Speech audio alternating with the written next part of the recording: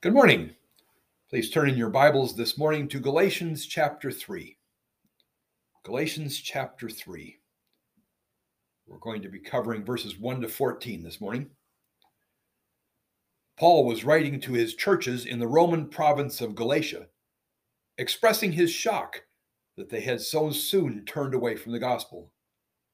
Some false teachers had traveled through Paul's churches, teaching them that people had to obey the law of Moses and that the men had to be circumcised in order to be saved. Paul insisted that the gospel he proclaimed to them not only came directly from Jesus Christ himself, but the apostles had also given their blessing for him to continue preaching his gospel. In our passage today, Paul moves on to give one more argument for the gospel he preaches. His gospel is what the Old Testament scripture teaches. Now, before we jump into the text, I need to warn you that our passage this morning is pretty deep and complicated, which is true of much of Paul's letters. I suppose I could just give you three main points and some illustrations, which would be more entertaining and easier to follow. But I want you to see more than just 3 points and some illustrations. I want you to see the logic and flow of Paul's arguments, and I want you to see how to interpret the Bible for yourself. I'll admit that's not as easy to listen to as 3 points and numerous stories and illustrations. Understanding Scripture is often hard work and takes a lot of concentration, but it's well worth the effort. Anyway, let's start by reading chapter 2, verse 21. I do not set aside the grace of God, for if righteousness could be gained through the law, Christ died for nothing.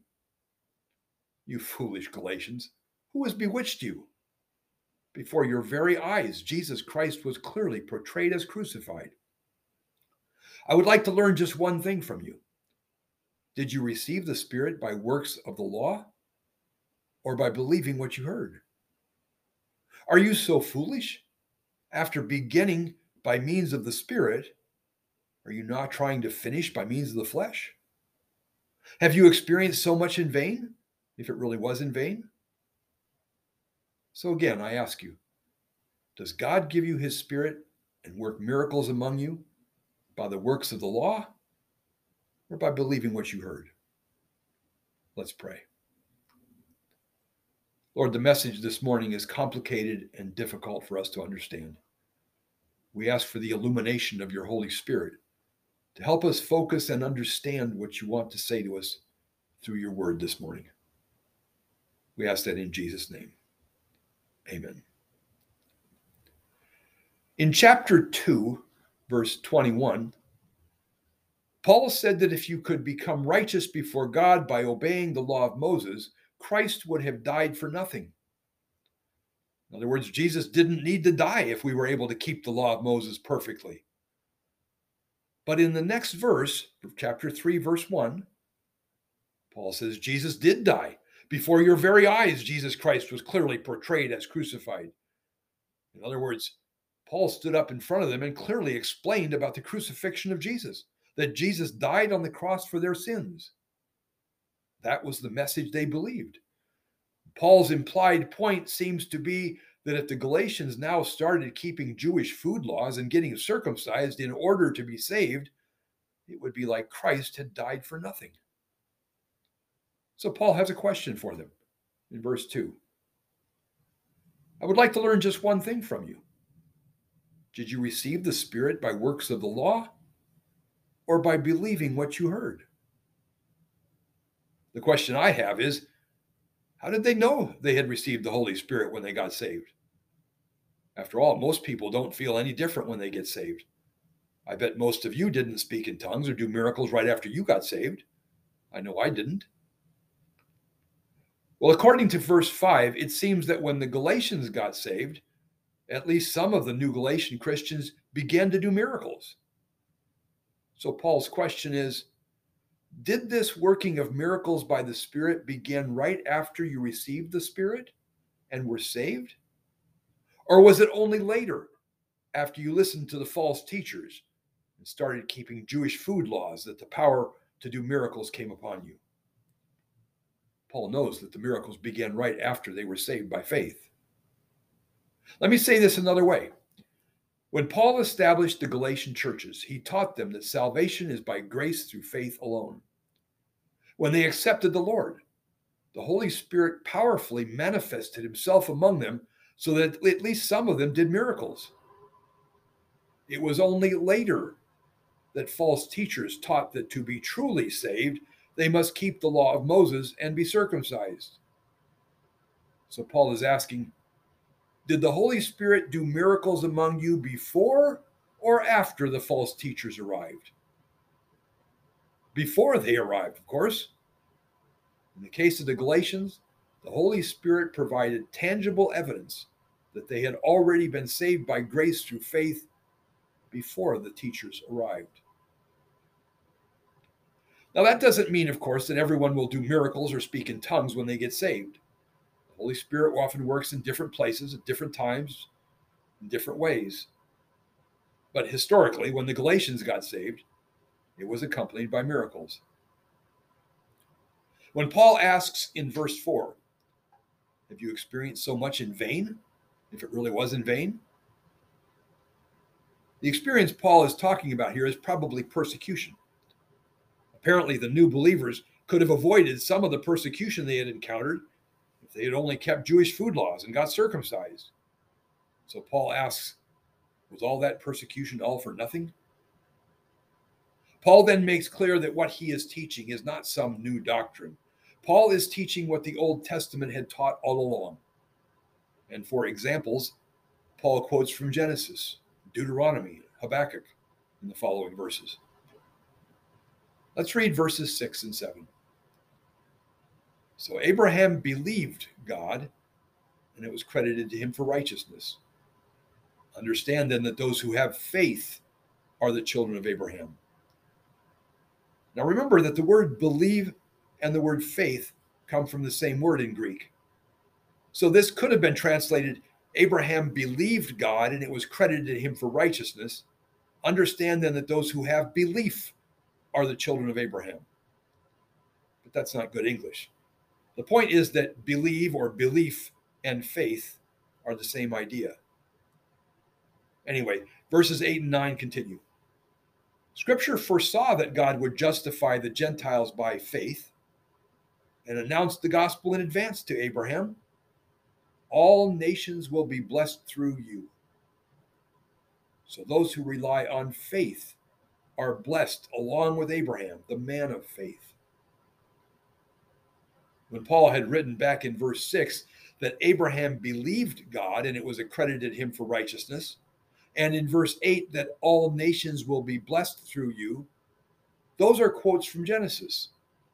In other words, the gospel that Paul has been preaching was not only revealed personally to Paul by God himself, as Paul says in chapter 1, and it was not only confirmed by the apostles, as Paul says in chapter 2, and it was not only confirmed by the Holy Spirit in the experience of the Galatians in chapter 3, 1 to 5, but Paul's gospel of salvation by grace through faith is also backed up by Old Testament scripture.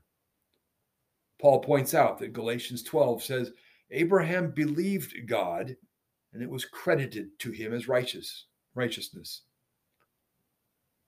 To be righteous here is equivalent to being justified. In fact, righteous and justify come from the same word in both Hebrew and Greek. Last week, I explained that to be justified, as Paul uses the word, is a legal term, meaning to be declared in right standing with the court, or in this case, to be declared in right standing before God. To be righteous or to be justified is to be just as if I'd never sinned, even though I was guilty. Abraham was counted as righteous, not because he kept the law of Moses. The law of Moses had not yet been given in Abraham's time. Abraham was counted as righteous not because of his circumcision. Abraham had not yet been circumcised. Abraham was not counted as righteous because he was such a righteous person. He wasn't. He was counted righteous, or in other words, he was justified solely because he believed God. As the New Testament scholar Scott McKnight puts it, Abraham was accepted by God solely because he surrendered his entire life to God's promise. That's what it means to believe God. And Paul says that this promise, the gospel, was given to Abraham was that all nations will be blessed through you. Now remember that the word nations and Gentiles are the same word in Greek and Hebrew. The word nations or Gentiles refers to all non-Jews. Non-Jews will be blessed through you, Abraham. I'm sure Abraham had no clue what God meant by that. We'll come back to it later. In verse 7, Paul adds, understand then that those who have faith are children of Abraham. Now we might push back and say, wait a minute, Paul. The children of Abraham are the Jews, the physical descendants of Abraham, not Gentiles who believe. But when we studied Genesis, we found out that it wasn't just Abraham's physical descendants who received the blessing of Abraham. Even the non-Jewish servants who were part of Abraham's extended family were blessed with Abraham. Those who have faith are children of Abraham. Jesus is a physical descendant of Abraham, and all those who are servants of Christ by faith are adopted into his family, so to speak, and inherit the blessing of Abraham. But I'm getting ahead of the story. Paul will talk about that more later in the letter. Anyway, this blessing promised to Abraham comes to us by faith in Christ, not because of any good things we do. In verses 10 to 14, Paul then talks about how the Mosaic law that was given on Mount Sinai fits into all of this. Paul writes, for all those who rely on the works of the law are under a curse. As it is written, cursed is everyone who does not continue to do everything written in the book of the law. Clearly, no one who relies on the law is justified before God because the righteous will live by faith. The law is not based on faith. On the contrary, it says the person who does these things will live by them. Christ redeemed us from the curse of the law by becoming a curse for us. For it is written, cursed is everyone who is hung on a pole. He redeemed us in order that the blessing given to Abraham might come to Gentiles through faith in Christ, so that by faith we might receive the promise of the Spirit. When Paul talks about all who rely on works of the law in verse 10, he is specifically referring to those who say that you must obey the law of Moses and men must be circumcised in order to be saved. The broader application, however, is that anyone who relies on any good work they do in order to be saved falls under the curse. But what curse is that, Paul? In verse 10, Paul quotes from Deuteronomy 27, which says, cursed is everyone who does not continue to do everything written in the book of the law. Obedience to the law of Moses must be perfect. Of course, no one could ever keep the law of Moses perfectly, which is why there were sacrifices to atone or cover for people's sins when they failed. But after the final sacrifice of Jesus on the cross, God would no longer accept the sacrifices of sheep and goats as atonement or covering for sin. So if the Galatians were to rely on keeping the law of Moses to be saved, they would fall under the curse of having to keep the law of Moses perfectly in order to be saved, which no one can do. And the sacrifices of sheep and goats could no longer help them. But there was another curse. In verse 13, Paul quotes from Deuteronomy 21, which says, cursed is everyone who is hung on a pole. Back in Old Testament times, people were executed and then their dead body was hung up as a sign to everyone that they had been executed as a cursed lawbreaker. This didn't mean everyone who was hung up this way was a cursed lawbreaker, just that that's what such hanging symbolized. Before Paul was saved, one reason he probably thought Jesus couldn't possibly be the Messiah was because Jesus was hung up on a cross. That signified that he was a cursed lawbreaker.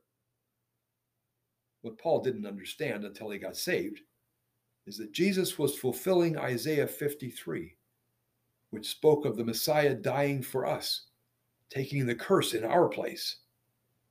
You might say he redeemed us. He rescued us from that curse. Paul explains in verse 14. He redeemed us in order that the blessing given to Abraham might come to the Gentiles through faith in Christ, so that by faith we might receive the promise of the Spirit. Now, I believe the promise of the Spirit here is the promise God gave to Abraham that in him all the nations or Gentiles would be blessed. Abraham had no way of knowing what that blessing would be, but God would later make it more clear through his prophets and apostles. That blessing involved numerous things, one of which was the blessing of forgiveness of sins and peace with God through Jesus Christ. Another one is the promise of an inheritance in a future kingdom of peace and righteousness over which Jesus himself would rule. A kingdom in which there would be no more inflation or poverty, wars, crime, sickness, or suffering. Now, Jews in Paul's day might have objected by saying, okay, Paul, but even if some people were saved by faith in Abraham's time, that was before the law of Moses was given. After the law of Moses, obedience to that law was required in order to be saved. I think this objection may be one reason that in verse 11, Paul quoted from Habakkuk 2, which says the righteous will live by faith. Habakkuk lived long after the law of Moses had been given, but people were still counted righteous by faith, even after the law of Moses had been given. Okay, this has been pretty deep theological water this morning. So in case I lost everyone, here's the point in a nutshell. Paul begins by showing the Galatians, by their own experience of miraculous work of the Holy Spirit, that showed that they had been saved by faith and not by keeping the law of Moses. Paul then shows that the Scripture, our Old Testament, taught that salvation was by faith, and that the promised blessing given to Abraham by faith is also received by Gentiles who give their hearts and lives to Jesus in faith. I've got only one lesson this morning. That is that we are saved by grace, something free, unearned, and undeserved through faith alone in Jesus Christ. Nothing we could ever do helps to merit or earn this grace. Now, some may be thinking, okay, Pastor, we're saved by grace through faith. You've made that point over and over and over again. We get it. Can we just move on? No, we can't. That's what the whole book of Galatians is about. So it will come up almost every Sunday until we finish Galatians. The practical application is that if you think you are good enough for heaven, you've missed the whole point of the gospel. None of us are good enough. I've read that this is a particularly difficult message for many unchurched young generation folks that have been taught from their earliest ages that all of them are good, even if they have bad behavior. They've been taught that they're all worthy and deserving, and that they deserve a reward even if they didn't win a race. Many, therefore, have a particularly difficult time admitting that they are guilty sinners in need of salvation. In fact, many today hate that message and even mock it. They think it's hateful to say they are sinners. But that is biblical truth. So if you get nothing else out of the sermon this morning, here's the bottom line. A person will never be saved from the wrath of God at the final judgment unless they come to a place of fully acknowledging the seriousness of their sin and rebellion against an unfathomably holy God. A person will never be saved until they finally realize that their salvation is totally by God's grace, his free gift, unearned and undeserved, that comes solely by faith in Christ. But if we have repented of our sinful rebellion and have faith in Christ, that heart of loving devotion and dedication to Him above all else.